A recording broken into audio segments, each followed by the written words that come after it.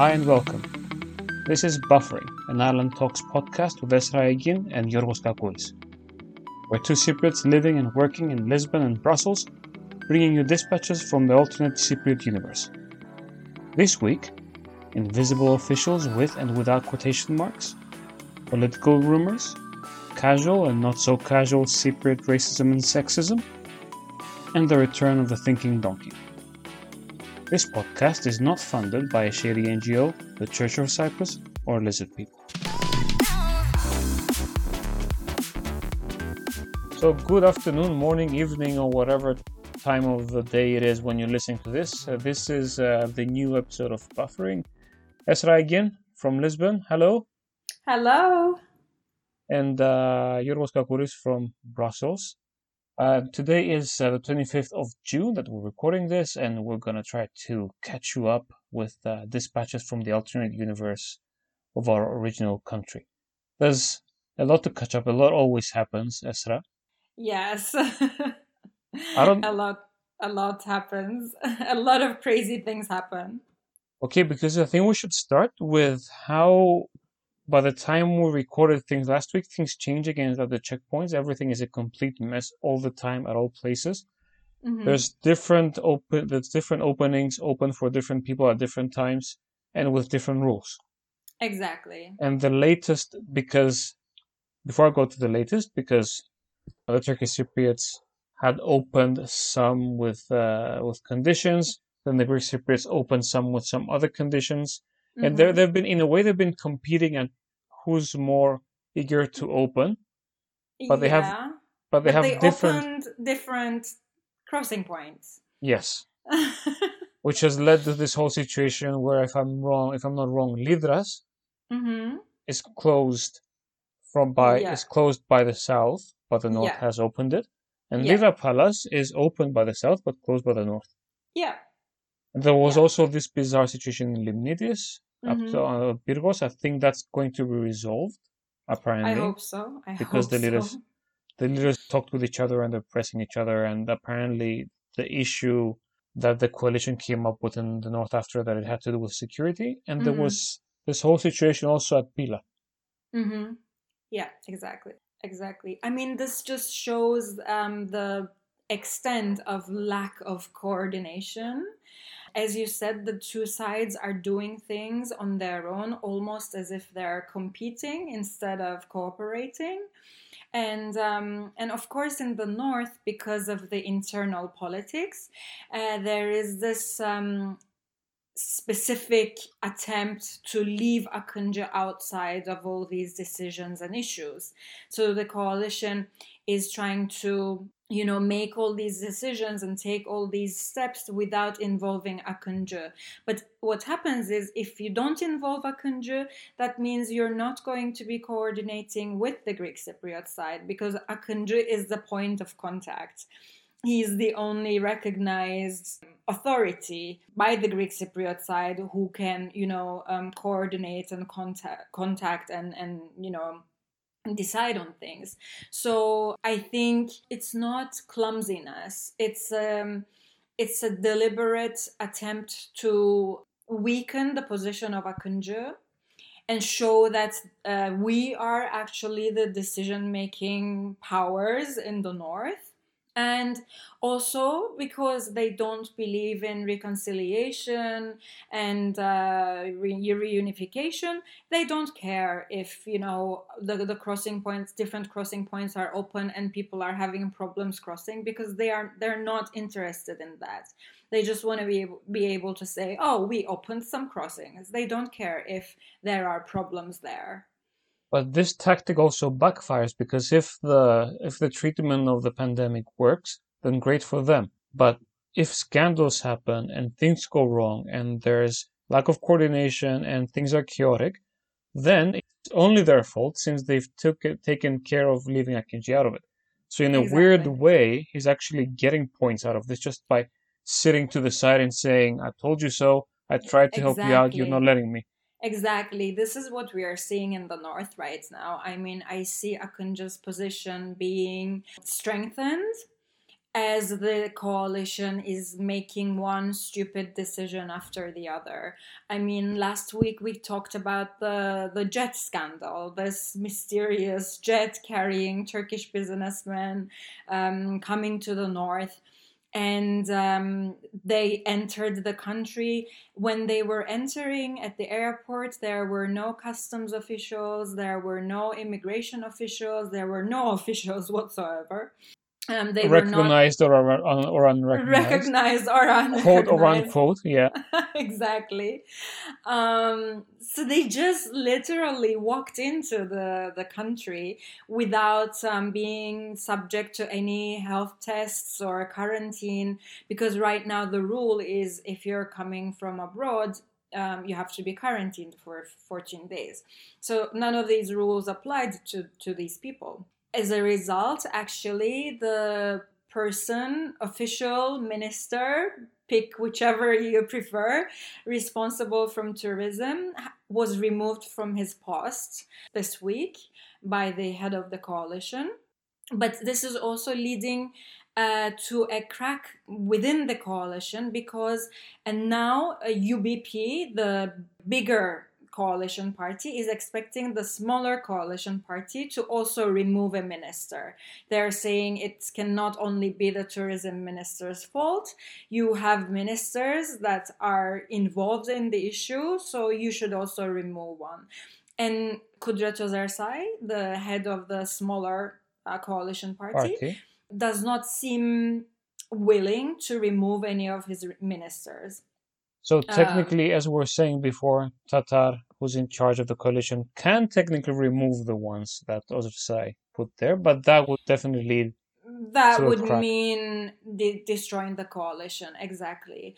But I mean, political commentators do not think that this coalition is going to last much longer, because there is a lot of infighting, and especially this issue has really hurt them. And that could actually mean that we might have elections close to the elections for Turkish Cypriot leader, or close to it, or when would that happen if it happens? Well, Akıncı had made a proposal to do the elections earlier, or like leader. in August. Yeah, for Turkish Cypriot leader, yeah. But the two big parties rejected his decision, his proposal. So right now, as we stand, the elections for the Turkish Cypriot leader are in October. And it's very, very likely that we have early elections on the same date. So that's likely that it would work that way. That actually might be convenient for everyone in a way. Yeah, yeah. Is there any measures and polls on how the public has been seeing the parties and where that might lead? Well, there are a lot of polls. The ones that I trust are still showing Akıncı, well, for the Turkish Cypriot leader, I mean, are still showing Akıncı as leading his competitors.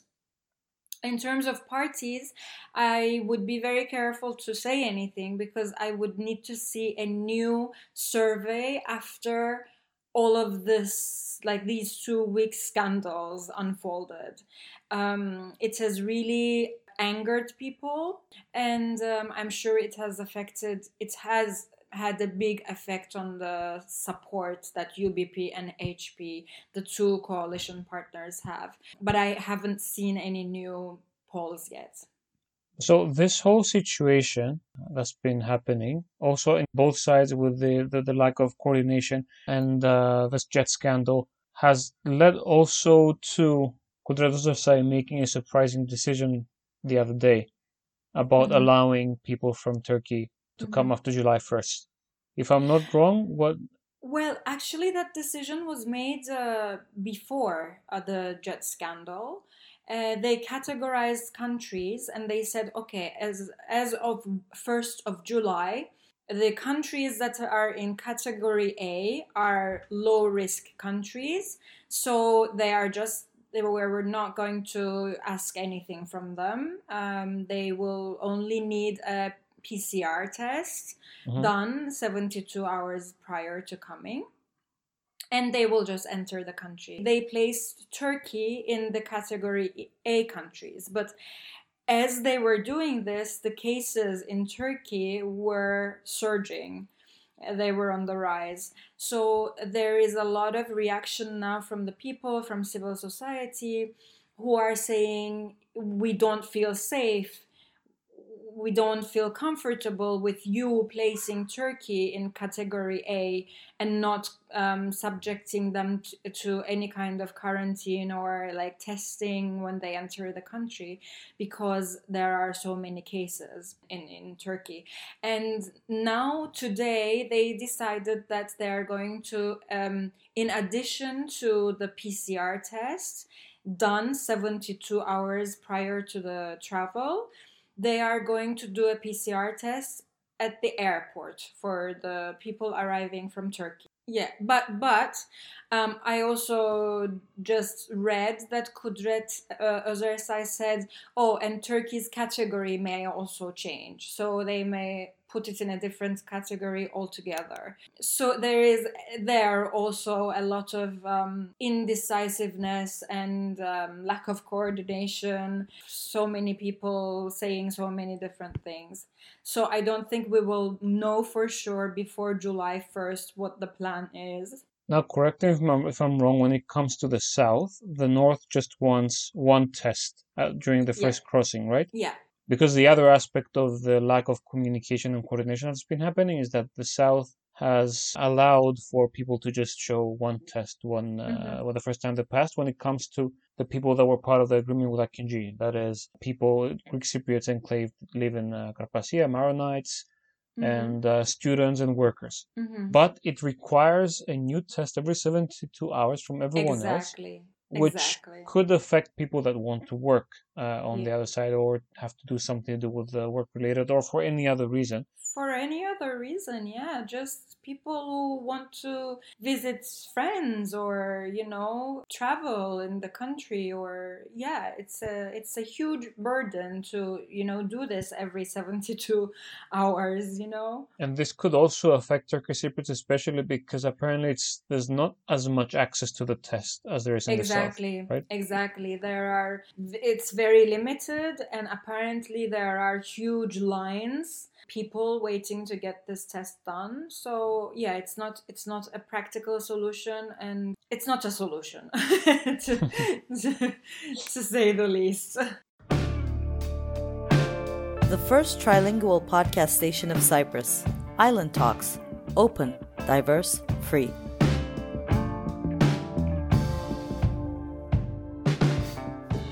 So while all this has been happening in the north, meanwhile, the issue of the crossings and the checkpoints and coronavirus has started taking a back seat because of the low number of cases, or because tourism is going to start soon.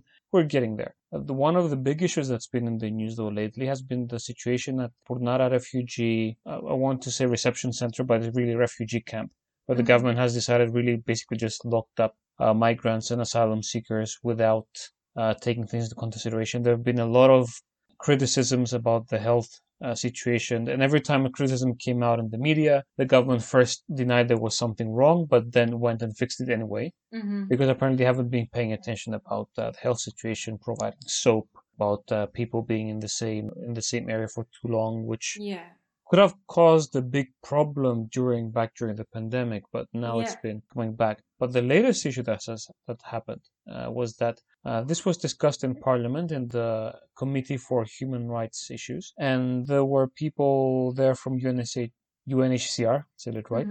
There were people from KISA and other NGOs about this. There was the Minister for the Interior, Nikos Nouris, and they had gone in, everyone with battle ready to start accusing the NGOs and everything.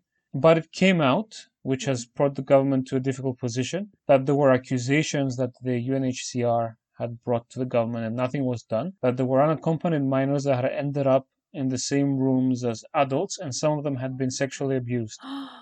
Oh my Yeah. God, that's terrible. And that's because of the government wasn't paying attention to this. Oh my God. And when it came out at the beginning, what the minister said was, but that means it's the UN's fault because they knew they didn't tell us and they had informed the government. Oh my. But, after all of this, of course they fixed it. It's another one of those things. They keep ignoring the situation in the camps. Yeah, but you can't really fix a child. Yeah. That easily after Yeah, that.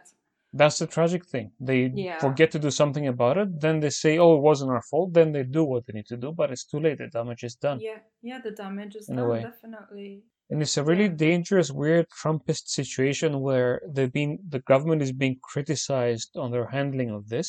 Mm-hmm.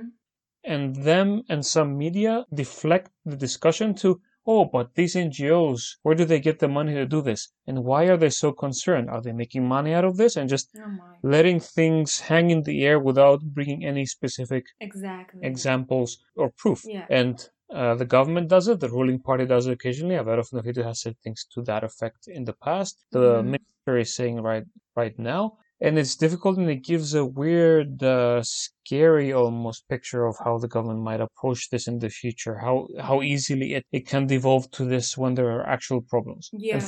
And for the past few days, maybe for the past couple of weeks, the government and the police have been pushing this narrative that all Nicosia is in danger because there are crimes that are made by migrants. God. And yeah. which it's those things where it's between truth and fiction when there is a bad for some people, but it's caused because of the way that the government doesn't have a cohesive approach to things, but instead they put it on them.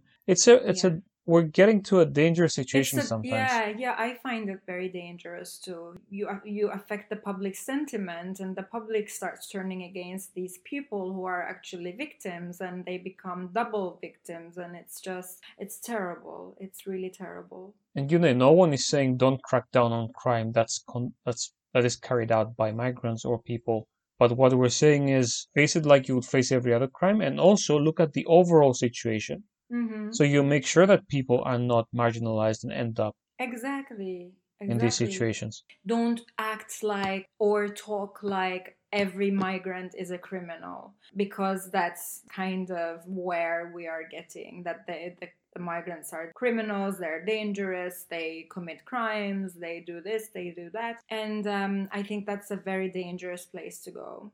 And we can see this issue separately from the elections that are coming up next year. Okay. Because DC has been building this up to give this law and order idea that we're keeping things safe and we're ahead of this and we're paying attention. Agel is jumping on it from the other side in a more responsible way until now, but you can't trust parties to be responsible forever. Yeah. Recently, there was was really criticized by people. The minister went to the Urnara camp, and also the Agel leader, Cipriano, went there. There were some photo ops.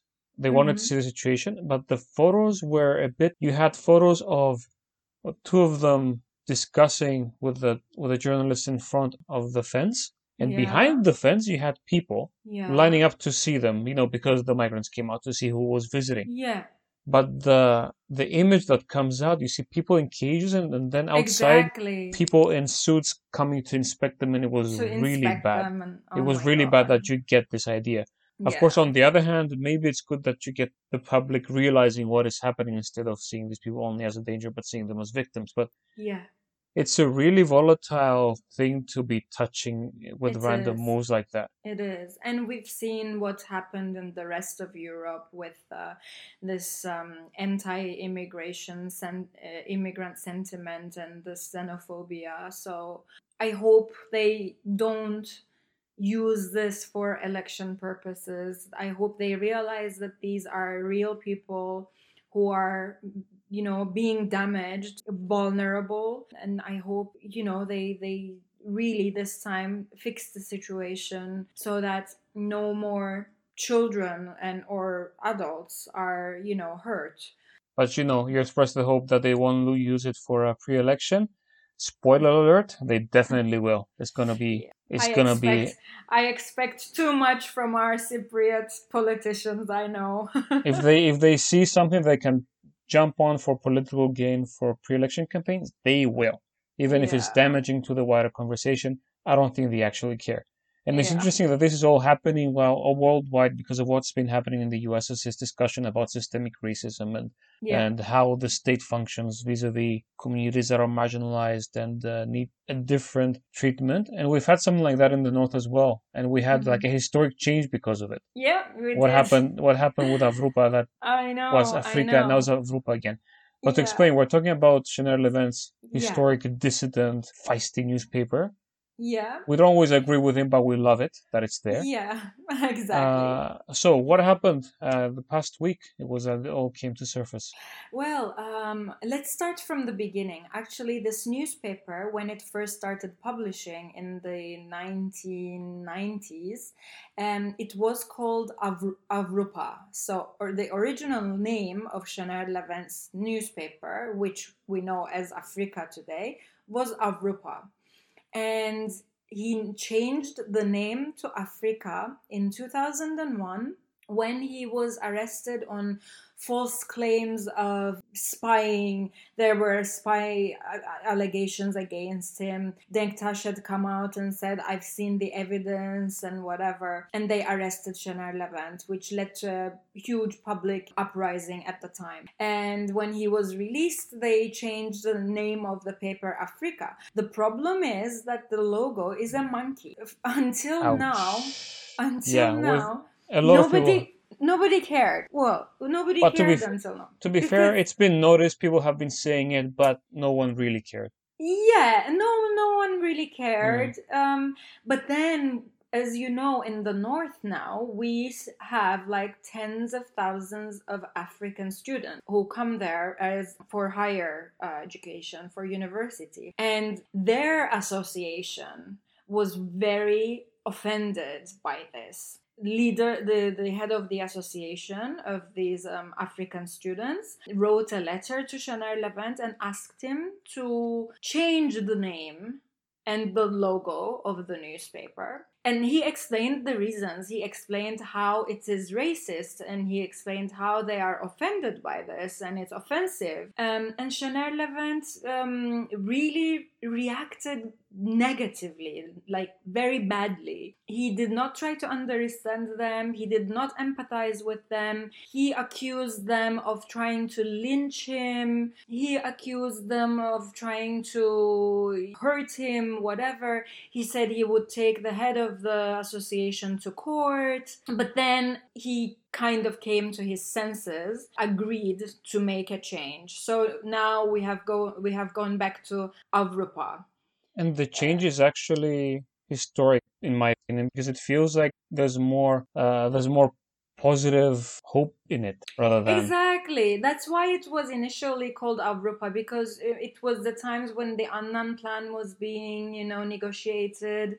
There were a lot of hopes of, solution at the time. And of course, solution for Turkish Cypriots also meant, and for Greek Cypriots at the time also meant European Union. So it was called Avrupa, which means Europe. But then he was arrested. He decided, no, this country cannot be Avrupa. It cannot be Europe. It can only be Africa. And he placed the little monkey there too. Yeah, nobody was really bothered, or nobody really cared until now. Now that we listen to these students and we listen to how they feel, it's really embarrassing actually that we did not fight for this before, and we had to wait for them to come and fight for this, and I'm glad they did. It seems like Cypriots are not aware sometimes of these things because we might be behind the times in some of these conversations. And also it has to do with, when Chanel Levent put it there, and the way that we talk every day about race in Cyprus, because it's not like communities of other colors or ethnicities are very visible. They're there. They've always been there. Mm-hmm. But we have this Greek Cypriot and Turkish Cypriot centric, even Greek and Turkish focused approaches that completely forget there's anyone else. We forget everyone else, exactly. And we don't care, and we don't, and our sensitivities are top priority, but we don't care about anyone else's sensitivities. Even other Cypriot communities, Maronites and Armenians and Latins, do we care? It's actually more invisible rather than racism. Yeah. We completely forget that we don't consider as part of the whole. Exactly. But Yeah, the interesting thing with this situation now is that maybe it's time that it's an indication that we're catching up, because I'm sure Levent didn't have that intention in that way, and I hope he understood now why I it was hope so. offensive. Because I hope so. once you bring something to someone who's decent and has some decent ideas, they can understand. But only if you bring it to them. Maybe they won't think about it at the beginning. Yeah, this was a good development, I guess, in the land of chaos. And Yeah. the logo now has, again, I don't know if it was before, the thinking donkey, which is very much more representative. Yeah, and it's picking on ourselves, right? We can do that. We can't do it on other people, Yeah, but we get to say that. Yeah. we can say that we Cypriots are donkeys, and I think it's a good representation. That might offend actually donkeys, some people have been saying, to be completely honest. Oh my god, I know. I agree. Poor donkeys. Speaking of things that change, we already said that the pre-election campaigns have started heating up in the south as well because of next year's elections. There's this gossip and this background dealing now between Akel and Diko again. Again. Speaking of things that do this to us again, Akel. Speaking of things that change, because every 5 years the party that's not in power just goes with Diko, the centrist one. God. The Democrat Party, the party of the establishment, as far as I'm concerned, the main party of the establishment, and they tried to get the other one out of the way. And who is the candidate, Nicolas? No, but the idea here is that it's too soon to talk about a candidate. We believe it when they say it. That's what Agel says. What Agel is saying is that we're approaching everybody and seeing that's what they're saying publicly, and we're seeing where we can agree on things and where we cannot agree, and everyone's keep asking, okay, yes, but Diko is completely different on you on the Cyprus problem. How are you going to get with that? Right. And Akel is implying, and hasn't been implying, that we will not accept a party leader as a candidate for the presidential elections. And also, actually, Kyprianou has said that we will not accept a party leader. Neither me nor Nicolas, he said. But at the same time, he said that it's implied that Akel wants to call the shots. The bigger party will call the shots. He will not accept to water down it. But we cannot know if that's going to happen. They've said it before, that we're ready to cooperate without putting water in our wine, as the saying goes in Greek. Yeah. But they ended up electing Tassos, and the rest is history. Exactly. Christofias sacrificed the convergences with Talat just to not lose Diko from the coalition. So it's a history full of sins. Oh my god! And we are having a repetition of it again and again and again. And the tiring and ridiculous thing is that VC supporters on social media and the party members, they make fun of Akel that they're doing this, while they would be completely ready to do it the moment that they can, to have an alliance with it. Because they're not making fun of them because of principles, just making fun of them and criticizing it just because they're not the ones doing it. And it's obvious, and it always happens. But this picture can completely change in the election next year. Because the whole discussion about the presidential elections, which are in 2023, is a long way ahead from now, and everything will depend on how things turn out on the legislative elections. And it feels like a lot of people are hoping that, at least DC seems to be hoping on it, and maybe Akel even, that the splinter party from Diko, led by Mario Garoyan, which is called DIPA, it seems to be doing well in some metrics and some polls, but there hasn't been a real big scientific poll just yet to show that. There's only been a web poll by Politis that showed perhaps this new splinter party, which is more centrist and less Diko in that sense, getting ahead. But we don't know where this will go. And also, you have to remember that the guy who's in charge of the splinter party, Garoyan, he was in charge of Diko when Christofias was forced to trash the convergences with Talat. So it's all moving parts right now. And the final thing that happened that shows where we're heading and has opened up a whole different discussion is that Anastasiadis has reshuffled the government partly. He announced the replacements for the Attorney General and the Assistant Attorney General and the Chief of Police that were finishing their terms because the Attorney General was has reached retirement age, basically. Okay. And he positioned there the Minister of Defense and the Minister for Justice. Mm-hmm. And those two people are completely VC, they're completely part of the ruling party team. So it seems like it gives you this impression that we're moving towards a more not single party government. There's no openings to other places just now. Exactly. And the new attorney general is from Limassol, which touches with other areas of interests and party interests and et cetera, et cetera, et cetera. Yeah. And they have been replaced. And also the energy minister has stepped down because of personal reasons. He wanted to go back to the private sector. And there's been a minor reshuffle there. Now, what's happened now is that the energy ministry has been given to the former deputy minister for maritime issues, which is a woman, Natasha Pilidu. And the justice ministry has been given to Emily Yoliti, which is a prominent lawyer who had been in other positions in the past before. But there's now has been this discussion that the government has always been trying to say, and have actually said, and it's a bit offensive the way they said it before they reshuffle, we're looking for women, as in we understand that we need to put women, so we're looking for some, so you guys are this complaint can shut up. And they haven't really added many because the deputy minister has now been upgraded, which is good.